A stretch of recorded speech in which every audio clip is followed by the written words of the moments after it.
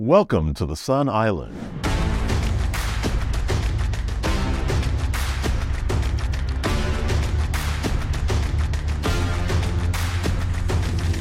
Welcome. Another episode of Energy Bridge with Sun Island Energy. I am elated. We get to have get some expertise in here today.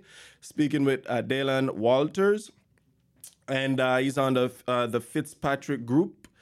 So we're gonna be basically talking a lot about just financial type stuff, financial planning, and such the like. So. Dalen, nice to have you on, man. So let's just talk real quick about how we met, right? Yeah. We met through a group. Yeah. You want to talk a little bit more about that? Networking in Action. Cool. And Yeah. how did you get a hold of that group, Networking Action? I needed to build my network in the financial services industry, and it's always powerful to have a referral network. Yeah. So Networking in Action is like chair exclusive. Yeah. So there's only one industry like per person in the group. So like you in energy, there would only be one person doing that. There's only one person in financial services, one real estate agent, so on and so on. Yeah. And the point is to just progress your professional career with like-minded individuals that want to grow their business. Yeah. So you find people with a drive and that also want to help others. The idea is kind of like you give and then you'll receive. Yeah. And I like that idea. That's the reason why I reached out as well, because it makes sense to, when you're building a business, to have folks who are like-minded in many regards. That's going to help you get to the next level. Okay, so you're a Houstonian native. You've always lived. I was born here. Yeah. Nice. So born in Houston. Give me a little bit about your story, man, real quick. Just a quick synopsis. Born in Houston. Yeah, born in Houston. So the joke in my family, though, is that no one was born in the same country. So my dad is from Germany. Interesting. My mom is a Palestinian from Israel, and then my brother was born in Canada. And then they were actually house hunting when moved here, and I was born here while they were Four-member in the nucleus family, and nobody was born in the same country. Nope. That is pretty neat, man. And just growing up in Houston, this side of town. Yeah, I grew up basically more west, like so towards Katy. Oh, nice. So you've seen a lot of transition, though, as a kid growing up, because, I've barely been here now. I wouldn't say, still like 11, 12 years, and there's so much growth, especially out there in Katy. It's intense. It really changed also when they started building apartments out there. That's whenever it just like urban sprawl almost. It just kind of... the population exploded. It's kind of exploded. So... when you're coming up, when did you get into motorcycles, man? Motorcycles? Yeah. When I was 18. 18? So, yeah, I just always had the itch. Do you fix them or you just ride them? Yeah, everything. Yeah, to me, honestly, like, as a motorcycle rider, I feel like you have to be able to do the basic maintenance because it's kind of a safety thing, in my opinion. Oh, yeah. You have a chain or a belt, you have your brakes, your shocks and everything. And it's one thing in a car, you to drop it off. If it breaks on the road, you just pull over. Correct, yeah. But you don't want something to happen to you on a motorcycle. Yeah. So it's good to be I'm not saying you have to be a master mechanic, but it's good to know how your clutch works and all that type of stuff. So if something does go wrong, you're like, oh, okay, I can... remedy this. The most I know about motorcycle, man, it's not even motorcycle, it's them ATVs. You get it and go broom, broom. Well, those are not even fun pretend that I know. But I own one of those, though. And we went to Surfside down here, and I act a fool on the sand. Yeah. I was Down in Galveston? I was cartwheeling around my truck. I parked my truck. And at night, lights on and just going round and round, man. It was pretty cool. But yeah, so are you like a daredevil then? If I get a motorcycle, man, sometimes, but my wife would kill me, dude. Definitely calm down in these years now because it started when I was 18. I'm 27 now. Okay, cool. So, man, you got some good genes, man. You said 18. I was gonna put you about 23 now. Wow. I was like that. So you got a lot of experience messing with motorcycle then. Yeah, I mean, I've put cool. across multiple bikes, like multiple hundreds of thousands of miles on them. So I like riding. I met for a sure. guy, and he does that for a living. He's really good at it. He's like gets bike and deck them out, like the with some really cool design stuff like that. Yeah. So you're expert. Oh, you got into cars. Yeah. Like you had like where you kind of buy them at the auction and sell Yeah, them. What so- was that experience like? Yeah, Before we go into that, let's talk about your entrepreneurial journey. Yeah, up to because point. that's And definitely a part of the yeah, let's talk about your venture. entrepreneurial journey up to that point, and then we kind of dig a little bit more in your expertise currently, which is financial services, right? So yeah, just what's your entrepreneurial journey been like so far? Yeah, I mean, always had the entrepreneurial spirit since I was young. I've always been really into computers, so Okay. like gaming computers, systems, servers, stuff like that. When I was in high school, I started my first venture, if you will. So I built gaming computers and servers for people and companies, and I did that for some years into college. Oh, nice. And then U of H, right? yeah, U So of I H. said we were college neighbors, Yeah. university neighbors, because I'm TSU. TSU. Yeah, Yeah. keep going. Yeah. So I did that for some time. Really liked it, but it's really more of like a hobby for me. So I kind of just put that aside, and when I started college, I started working at an auto shop that they specialized in BMW, Porsche, and Mercedes. So that's Okay. really where I learned my know-how with cars on how to rebuild engines and stuff like Okay, that. okay. So specifically German cars, and my dad being German, Yes, I yes, love yes. BMW Gotcha, and Mercedes and stuff like that. Yeah, I've always worked on them. German engineering, huh? German engineering, can't beat it. Cannot beat it. Yep. So I worked there for some years, and then about my sophomore year of college, I met a guy that wanted to do a computer startup in India, actually. Interesting. So I went to India for a semester. Oh, that's to pretty do. rad. While you were in while you were in Well, I school? took time off from university. Okay, that's what's up. So You were itching, dude. Yeah. Like you get a chance, you're gone. Yeah. I'll keep I going. wasn't. I wasn't sure what major I wanted to do at the time. Oh, yeah. So I wanted to do the entrepreneurship program at UH, but they only accept like 20 people a year. So I was kind of debating like what I really wanted to major in, and then that opportunity arose. You can't just glaze over. You went to India for a whole year. Yeah, right? I yeah. need to- 6 months, but 6 yeah, months, yeah. right. But yeah, that's a Like lot of time. semester. So it was. So go ahead. It was related to just computer systems and infrastructure, kind of like utilizing some warehouses and stuff to build computer systems in India. It didn't work out, but startups, you it is what you it learn is, man. you learn a lot It's in another startup, man. country and doing that. So, was that the first time you left the country when you went to No, India? Or I've you've been all over, yeah. Oh, you've traveled around. Yeah. So you've been to Germany then? I've been to Germany, You've been to Israel, Israel. been Okay. to been to Egypt, all throughout. I've been to Jamaica. Oh, you've been to Yeah, Jamaica. I've been How to was Jamaica. that? It was fun. I'm still going back Yeah. to India though, but Yeah. it was fun. Yeah, Did yeah. you went Like- on like a cruise? Yeah, it was or- on a cruise. My Okay. dad loves scuba diving, so when I was younger, we would go on cruises because it was the most efficient way I to go see to where like you get your all adventure the side different from. places. Your dad is like Yeah. that, huh? Yeah, my dad is he's an engineer, but Ah. his hobbies are scuba diving and flying. Man, So, flying. yeah, Oh, that's so- nice. I went scuba diving once in Mexico. It was breathtaking, man. It was the first time I was doing it. So I had the beard at the time, and I wasn't used to it, obviously, because it's the first time. So I was having a little bit of trouble with water keep getting in, because you gotta have a tight seal. But I took some water in, and because they put us in a shallow to practice, right? Took some water in, and I had to make a decision. I might drown or I might have a lot of fun. And then I just paid a little bit more attention and breathe properly, the way you're supposed to. And then I went deep. I went like 40 a 40-foot. Mm-hmm. That's probably not deep for you. You're like, "Oh, no."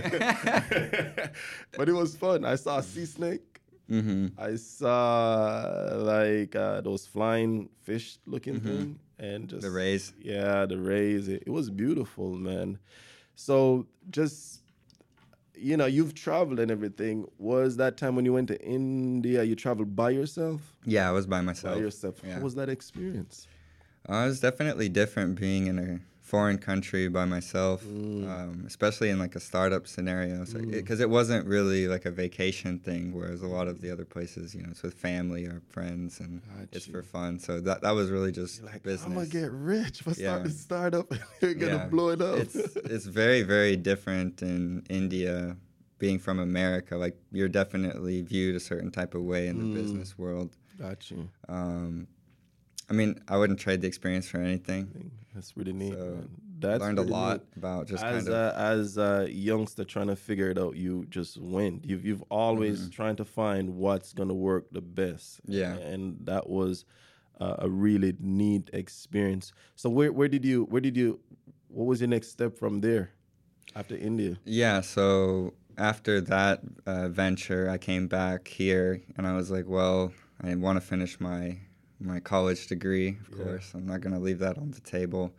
And based off of the credits that I had, I decided to double major in accounting and finance. Okay, cool means. So I did that because I really like numbers, I always believed that in accounting, because it's kind of like that's the fundamental of every business. Absolutely, yeah. So I like things that can be universally applied as well. Absolutely. And so as an accounting major, whenever, especially as it relates to financial services, I feel like that differentiates me than a lot of other people, because whenever they show me the books, I'm actually able to understand. All of that when a type of business stuff. owner Yeah. or a homeowner, and we'll talk more From that perspective. From that perspective, that's pretty neat.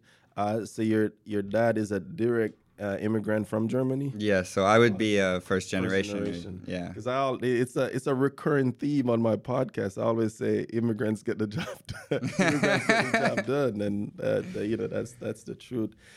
How was it like, man, being raised by a first generation by immigrants, raised by immigrants? I mean, what was that experience like?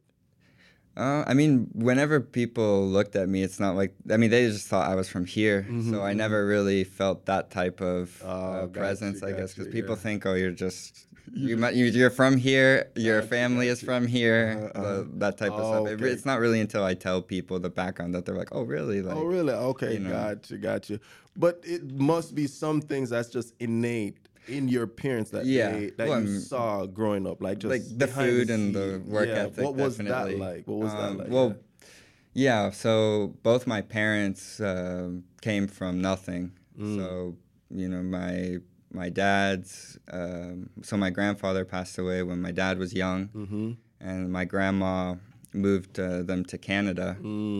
And so he was kind of like the breadwinner for the family. Like he worked in construction back then to pay all the bills and put himself through university. And he got both my parents are engineers. Okay, cool. And my mom. Well, that's where you got the love of numbers from. Yeah, that's definitely where it came from. And kind of similar with my mom, that they were very poor and they moved to Canada for opportunity, really. And yeah, she just from day one always worked very hard. Also put herself through school. They both met at the University of Alberta in Canada, so that's how they met. Yeah. Being from very different parts of the world. And yeah, they instilled that in me. There's no handouts. Like sure, we'll help you when you need help, but you need to. You gotta get it yourself. And typically the countries that we're coming from, assistance in any way, shape, or form does not exist for the most part. So when you come here and hear that's even a thing, you're like, what? I think even just the opportunity alone, like some people that come from other countries, they look around and they see the potential that you can do here. Yeah. Also, like just starting a business here is so much easier, especially here in Texas, than a lot of other places. So they see that and they really go after it because it's a perspective thing. So when you come from a place where it's so difficult and then you're here and it's a lot easier, substantially easier to do the same thing that you wanted, or like your dream, I guess, per se, they really get at it. Whereas people that are from here, they don't have that perspective because they see it, that's all they've seen their entire life. It's a perspective thing. What do you think would help some people who don't have that perspective to figure out how to get it? Just from your opinion. I mean, traveling is a big part of it, and traveling with kind of like an open mind. So just when you say traveling with an open mind, what do you mean?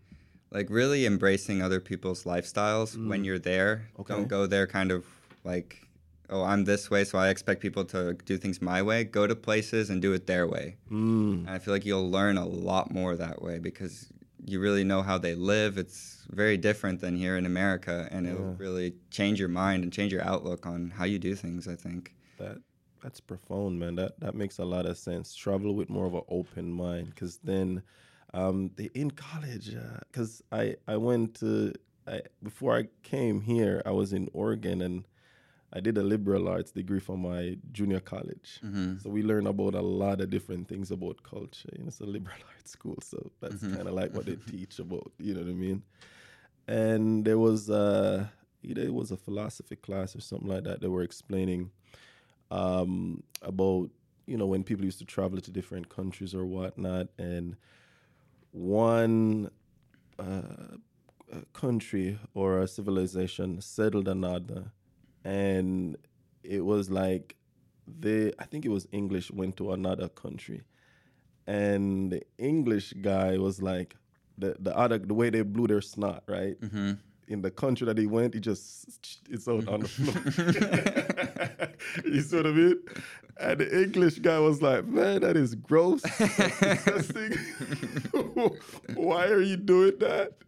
And then the other guy from the other culture saw the English guy blew his nose, and he blew it in a handkerchief and stuffed it in his pocket. And the guy was like, that's disgusting. You're keeping it with you.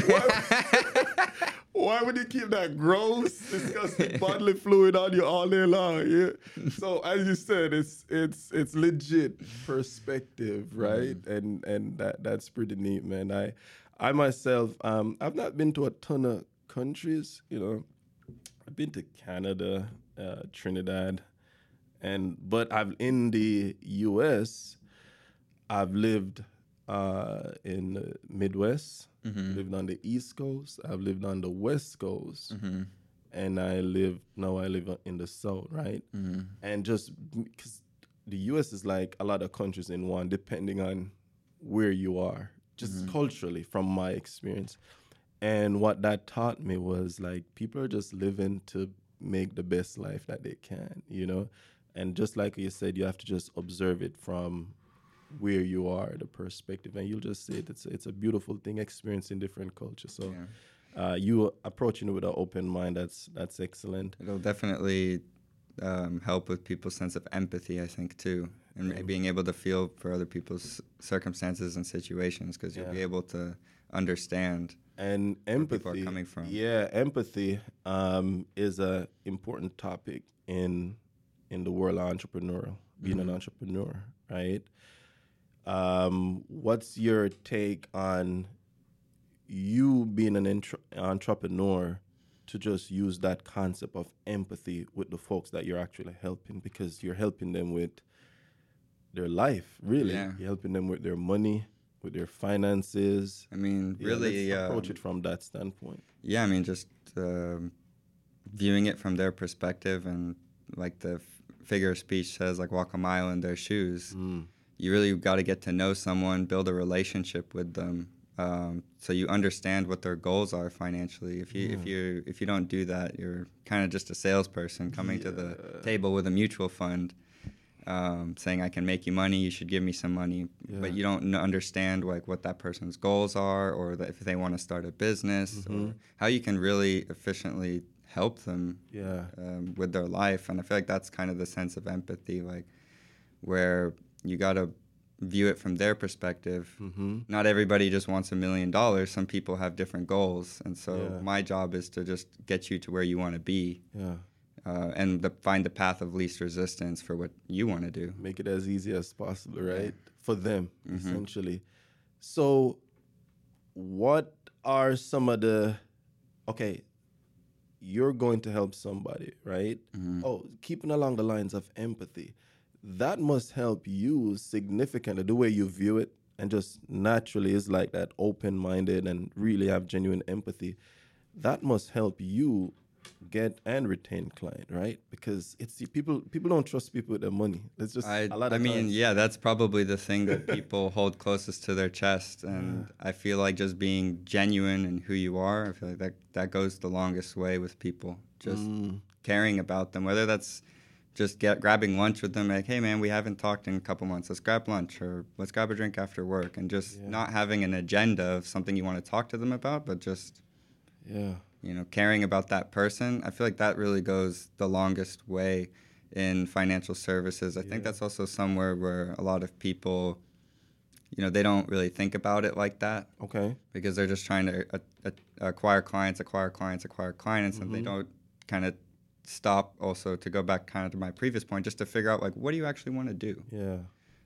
What's their long-term goal? Yeah, Short and long-term goal. What's your short and long-term goals? The richest Jamaican in history, his name is Michael Lee Chin. Mm-hmm.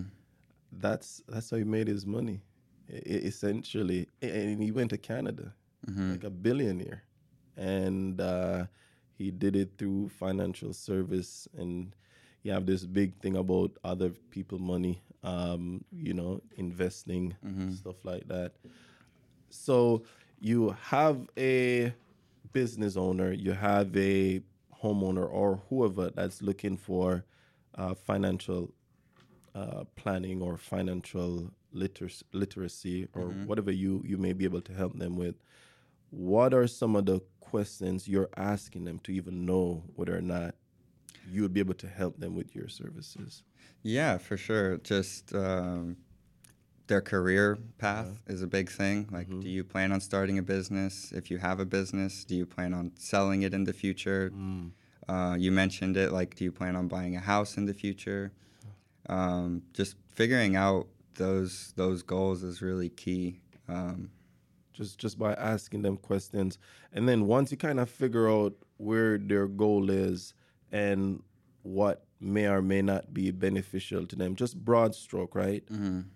In general, what are some of the services that you would provide or you know of that, say, a person who is making, I don't know, just try the average income is what, 50,000 a year or something like that. The average income, they are planning. I'm just a made up scenario, right? They're in their, say, mid 20s or early 20s. Probably just got married. They're no kids yet, and they're looking to probably purchase a home in the next 3 years or so. Yeah. They both, and this again, they're just making up a scenario, right? Yeah, but no, that's great. They both are college grads. Okay. Recently got the entry-level job, right? And they want to set up their future. Yeah. What are your advice to that family? Yeah, that's a scenario. The young college graduate just married. We call it income potential. So throughout the course of their career, so let's just say they're 25, they want to retire at 65. Let's just say, they want to work for 40 years. They just got out of college, their first job, they're earning that $50,000 a year. It's safe to assume that you're going to earn more money over the course of your career through ambition, industry. So, just wanting to do better for yourself. I'd say most people do. Industry, so if you're in oil and gas or electronics, or you can earn a lot more money, there's a lot more potential there just by what you're doing. And then also, like, through marriage is actually income potential because there's tax breaks, things like that, or marrying into someone that's more money. It's a possibility. So we gotta kind of think about that from like a financial planning perspective. So if we're going to earn more money in the future, And that is your expertise, right? Yeah. Financial planning side. Keep going. so granted that we're going to earn more money in the future, I always ask people a simple question. Do you think income taxes are going to be higher or lower in the future? Okay. And they're always going to say higher, right? Most people, I mean, everyone I've talked to, they always say, yeah, I think income taxes are going to be higher. Yeah, everything. And I'll just also side note, just, we're how many trillions in debt. It's very unlikely that income taxes are going to go down just because the government raises revenue via taxes and that way. So kind of the perspective is we don't ever want to defer our income. So what I mean by that is traditional financial planning, a lot of it is max out these deferred accounts such as like IRA and 401k. Understood. And based off the premise that we just talked about that, hey, if we're going to be earning more money in the future, also when you take into account inflation, is it really likely? Which is at like 6.5%. Right now, it's very high. Very ridiculous. It's very unlikely that you're ever going to be in a lower tax bracket than you are today. Highly unlikely. And it's highly unlikely that income taxes are ever going to be lower than they are today. So we don't want to defer our income to a time when you're going to be making more money and income taxes are going to be higher. But that's traditional financial planning. Max out your 401k, max out your IRA. So I take a different perspective that we want to pay our income taxes now and put it into some sort of thing that's tax-free or tax-exempt. So that way when we pull it out later, we're not really beholden to the IRS. Got you.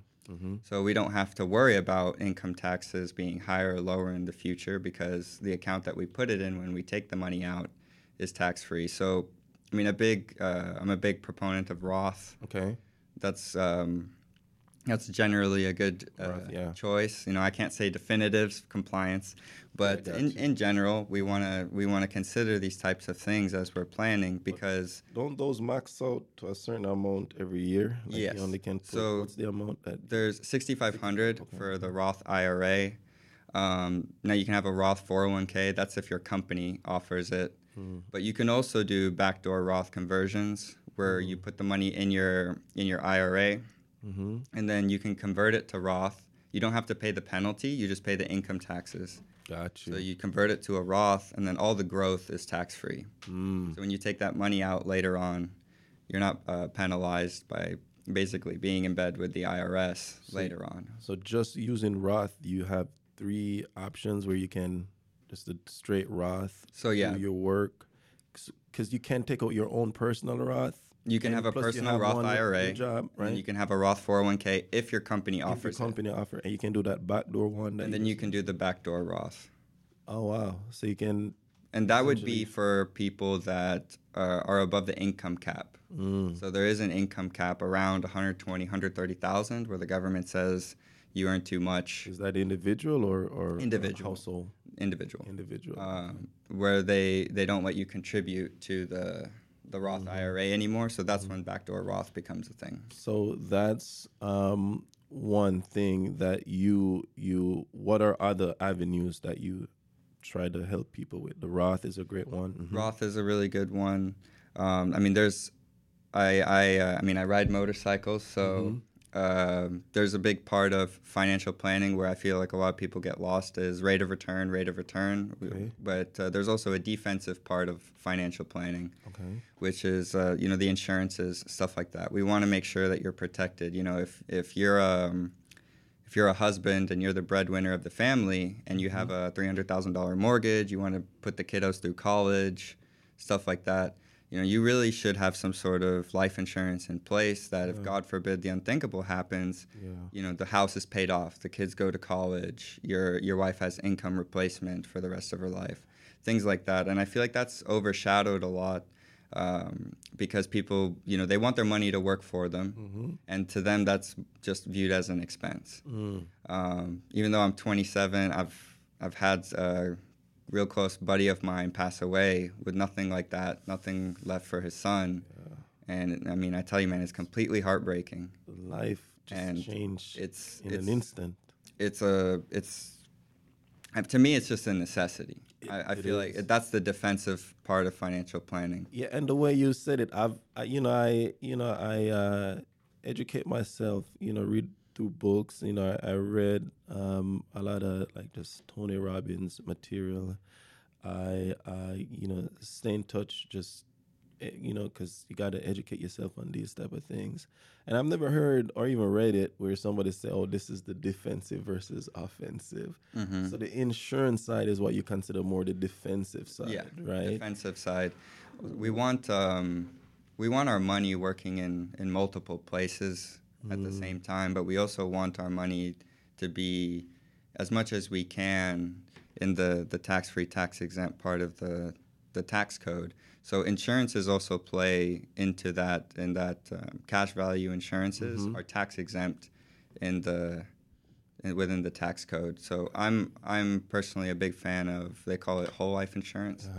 It's slow and steady wins the race. It's nothing that fancy, but all the distributions out of it are tax exempt. Some people say they go for term. Why some people just push term? Term and invest the difference. Yeah. Yeah.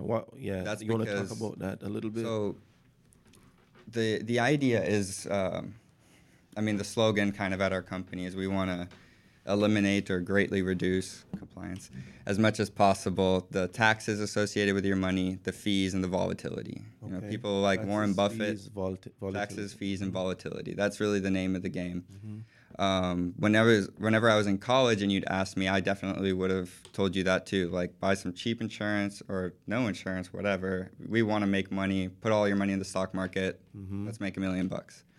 But there's really a lot more to it than that. And also, whenever you do that type of strategy, you're really exposing yourself to the maximum amount of volatility. Okay. And people like Warren Buffett, he says avoid volatility at all costs. Correct, And yeah. a lot of people revere him as a pretty smart guy when it relates to stocks. Yeah, He says you want to buy stock and hold it long. And Both him and Munger, his yeah. partner. Yeah. And a lot of people are also into real estate.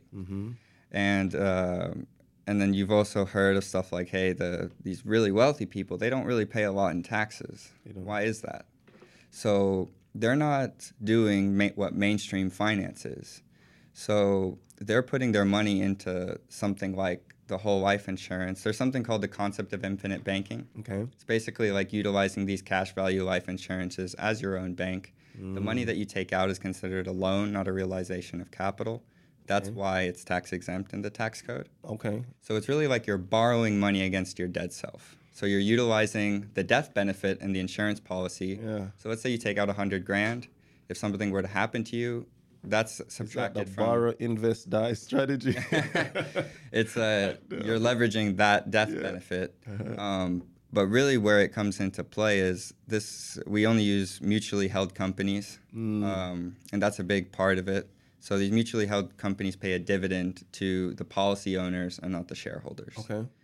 And so it's really slow and steady wins the race. You're not going to get rich overnight doing this. But what it allows us to do is kind of put our money in two places. So we want the stock market because that's where we're going to get the best rate of return by far. Love the stock market for that. 7% every year. The Average. Now, if we put our money into something that's slow and steady wins the race, now the stock market looks something like this, right? So But constantly going up. it's though, constantly even, going up. But the math isn't, like you said, it averages 7% a year. So the math of 7% a year, if I plug it into my financial calculator, that's not the same as 777, minus 10, which the stock market does. Gotcha. So it averages 7, but that's nowhere near 7% flat rate of return. And the financial industry is really bad about utilizing flat rates of return when they show people things. So they'll show them, hey, this mutual fund averages 9%. And then they'll say, if you invest $10,000 a year at 9%, you'll have your $500,000. But we have to understand the sequence of returns. Okay. So if you're getting 10 every year, there's bound to be a minus 20 in there somewhere, right? Yeah.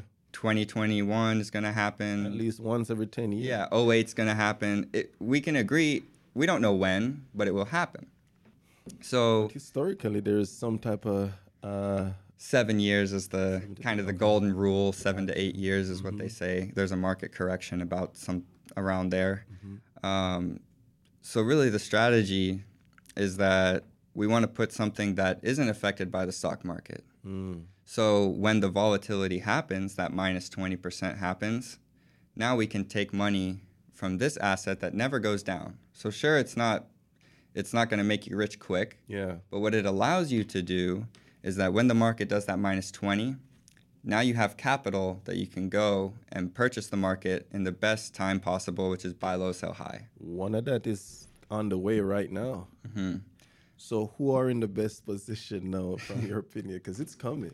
Like, the people with capital are always in the best position. Yeah, and what are some of the way that you suggest that people who've been doing it right over the last 5, 10 years or whatever, what are they doing to make sure that they have that capital? What do you think they were doing over the last, because, in the next year or so, like case studies on, the big people like Elon Musk, Donald Trump, stuff like that. That's what they're doing with their money. They're putting it into there because it's kind of like you're earning a good rate of return because it's actual compound interest. There's no negatives.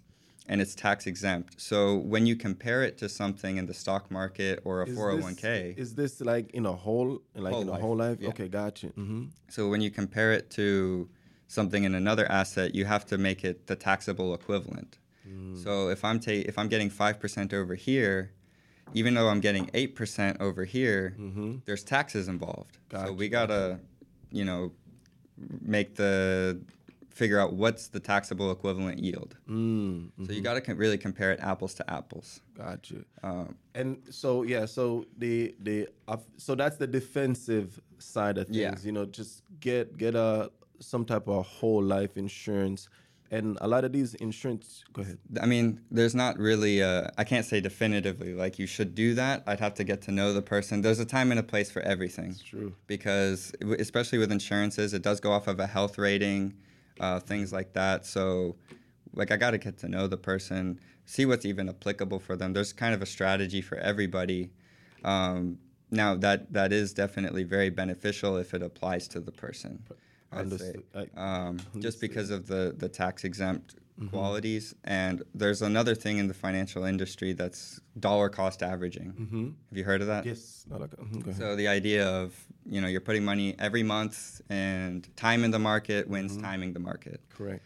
But the problem with that is that, you have access to a 401k when you're doing that. That's normally how people are dollar cost averaging. And the best time to dollar cost average would be when? 2008, COVID. But what's the reality of those times periods? A lot of people don't have jobs. They're not dollar cost averaging in the best time to be doing that theory. So that's why I say we want to be putting our money in multiple places, at least something that doesn't go down. So whenever... Because I've heard the term, the dollar cost average, but I don't fully grasp it. So you said they'll put their money... elaborate a little bit more. So, like how we said earlier, the stock market does this, right? So the idea is instead of trying to time the market when it's low and high, you just buy all the time. So in the long run, you make out on top because you're buying when it's low. You're also buying when it's high, but you're always taking advantage of those opportunities because you're just always buying. Got you. So over the course of 30 years, you'll make out a lot better if you, for example, if you just put $100,000 in day one, and just let it ride, or if you take that 100,000 and then you buy it in tidbits over the course of 30 years, mathematically, that's really the ideology behind it. Gotcha. So you're allowing for compound to work more in your favor. Is that what that is? It's more that you're going to take advantage when the market is down because you're just always buying. So whenever something like 08 happens, you'd be buying the shares on the fire sale per se. Gotcha. The only problem with that theory is that most people dollar cost average with their 401k and brokerage account, and that's kind of the time when people are hurting, when gas is expensive, eggs are $10 a dozen. Right. You're not going to be like, the first thing to go is probably that contribution there because you need to pay rent. Correct. But then now you're kind of dollar cost averaging your way out of the profits because you're not buying whenever it's the best time. If people should say, I want to know my next move financially, and they seem to, they're doing the regular stuff. They have the insurance, they might be investing in stocks, having dividends, investing in real estate, the insurance, all that type of stuff. And they seem to have most of their bases covered. Are there any additional things that you would recommend to somebody like that figure that they have most of the fundamentals covered? I would say then it's more of an efficiency outlook, just making sure you're doing it in the most efficient way, from the real estate to your stocks to things like that. I'm a big fan of anything with long-term capital gains. Okay. And the reason for that is there's really a compounding effect. So when you put your money in tax-free or tax-exempt assets, when you take that money out, you don't realize any income to the IRS. Correct. So long-term capital gains has its own tax brackets, 0%, 15%, and 20%. And the way the government puts you in those brackets is they actually look at your income. So by not realizing any income from your investment sources, such as Roth or insurance, things, even some bond, like municipal bonds have that too. And then now you're not realizing income. So that same real estate, that same brokerage account that you have is now in the 0% long-term capital gains bracket. Now, given there's standard deductions, there are still some taxes involved, but the point is you're closer to 0 and you're not paying 20. Got you. So just that's really the efficiency, that's the efficiency side of standpoint. Where it's like you got everything more or less sorted out, but you're fine-tuning. Yeah. So little areas where you can make more or not give up as much. Yeah. What do you think about some of these folks who do like overseas banking? What's your thoughts on that? I'm not actually that familiar with overseas banking and things like that. Okay. Whenever you get an opportunity, right, with individual who, aren't fully aware that, say, for example, you see all the green light that they need to get this life insurance or whatever policy, because whatever they may have told you, and you're saying, hey, this is the way to go, and for whatever reason you cannot get it through to them. How do you, because you're just trying to help, right? How do you coax that individual to say, hey, man, this is really going to help you? How do you usually try to get them over the hump? It really comes down to education. When you lay it all out to people in the right way, eventually it's going to click with them. So, I'm big on education with my clients. I'm not just going to say, hey, you should do this and just trust me. I'll run the numbers and show you why this is a good idea. Especially from like the insurance's standpoint, there's a lot of different ways you can kind of make that apparent. Just from like a protect yourself scenario on how cheap it really is. Okay. Relative to normally your salary or things of that nature. So, say for example, a small business owner like myself, and I'm looking to getting to the installation side of business. So my guys by law has to be insured, right? But that's just workman comp, workers comp. So I want to build a business long term with longevity, right? And I would like to offer additional benefits to them,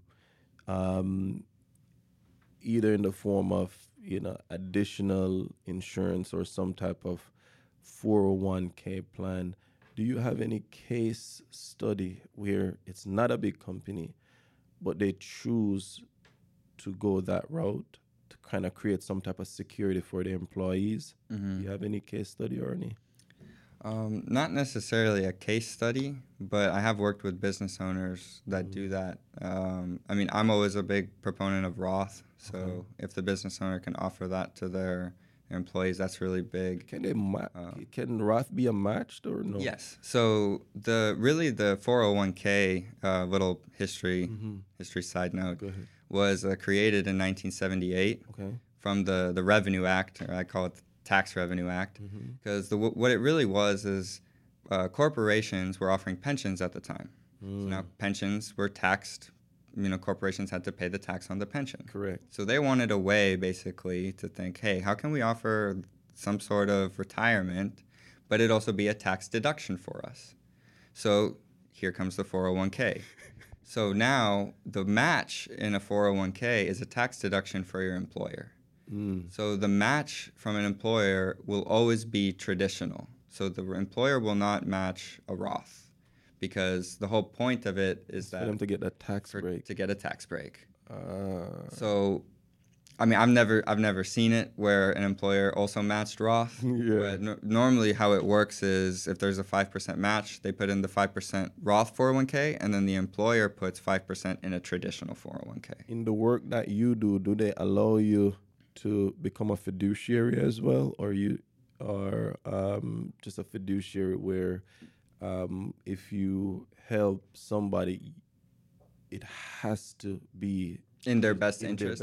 That's. I like that you brought that word up because I feel like it's that's something they love to throw around because they say, oh well, as your fiduciary, I have to do what's in your best interest. But you can really skew that a lot of different ways. Interesting. It's like I feel like that's a fancy term people throw out to push whatever they want to push because it's like, well, I'm your fiduciary. I have to do what's best for you. But isn't that like an actual thing, though? It is an actual thing, yeah.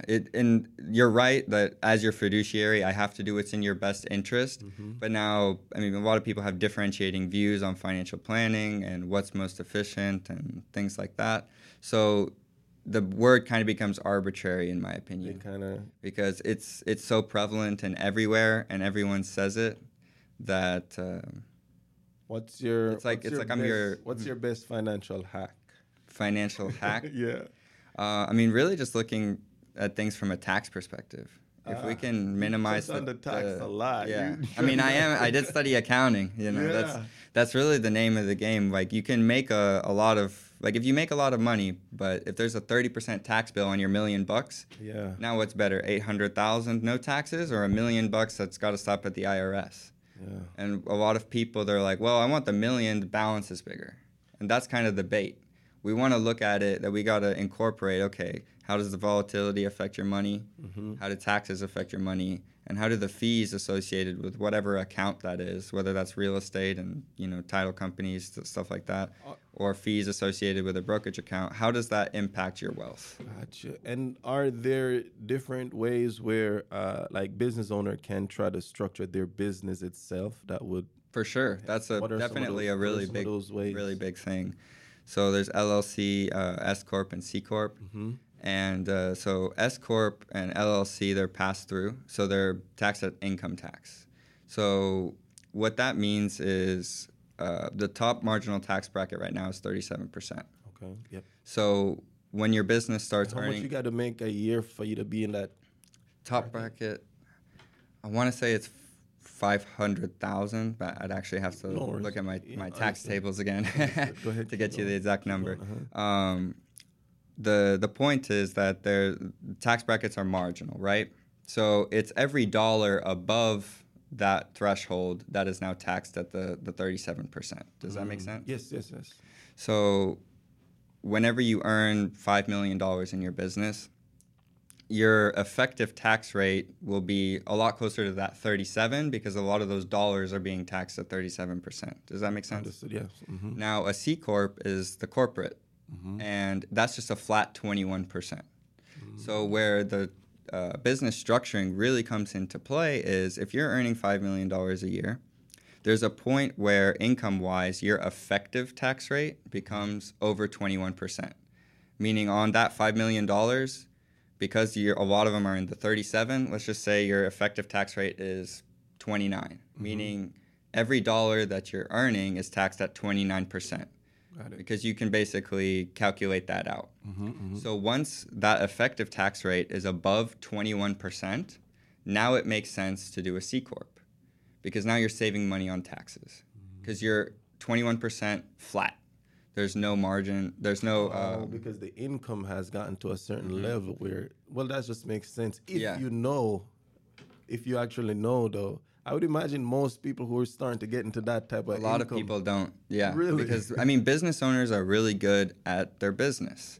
They're not necessarily accountants or CPAs or lawyers or anything like that. So they're basically blowing cash just because of the lack of information.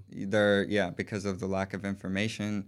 I mean, corporate structuring is a really, really big thing, for sure. And there's lots of other topics that I'd like to touch on, man, because is trust a way where people can avoid taxes too? I don't know. I'm asking. Do you know? That's kind of a misconception. You don't avoid taxes from there's not really a way to avoid taxes. That's the IRS is always going to come after you.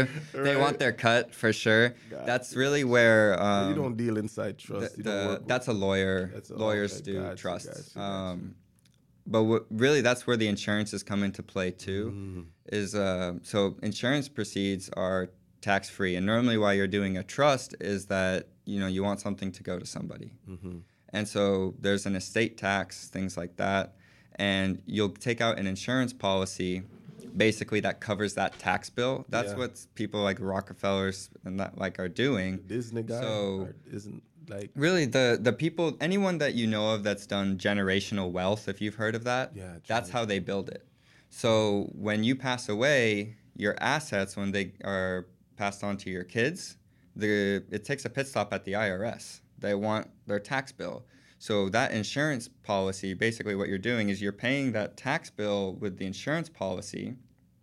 So that way all of your houses or business or whatever actually goes to the people you want it to. So come off your actual assets. So estate sales? That's the reason why they happen is because they have $50 million in the estate. And then now there's a 40% tax bill on that estate, and that wasn't accounted for. And then the people that it's going to, well, they don't have that money, so now it's being sold off. That's intense. It could cut your wealth in half. I wonder why they say sometimes the wealth doesn't translate from one generation to the next because of people making mistakes like those.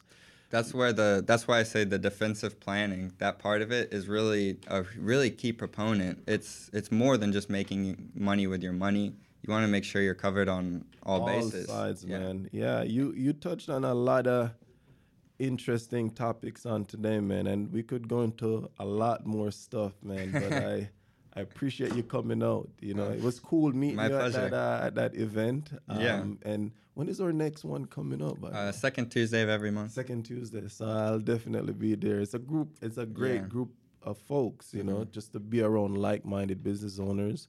It's helping me, up my game. So it was great meeting you, man. Yeah. Happy that you're able to come out and do the podcast. And one thank love. You so much for having me. You're very welcome, man. One love. Take it easy. All right, cool. Thank you.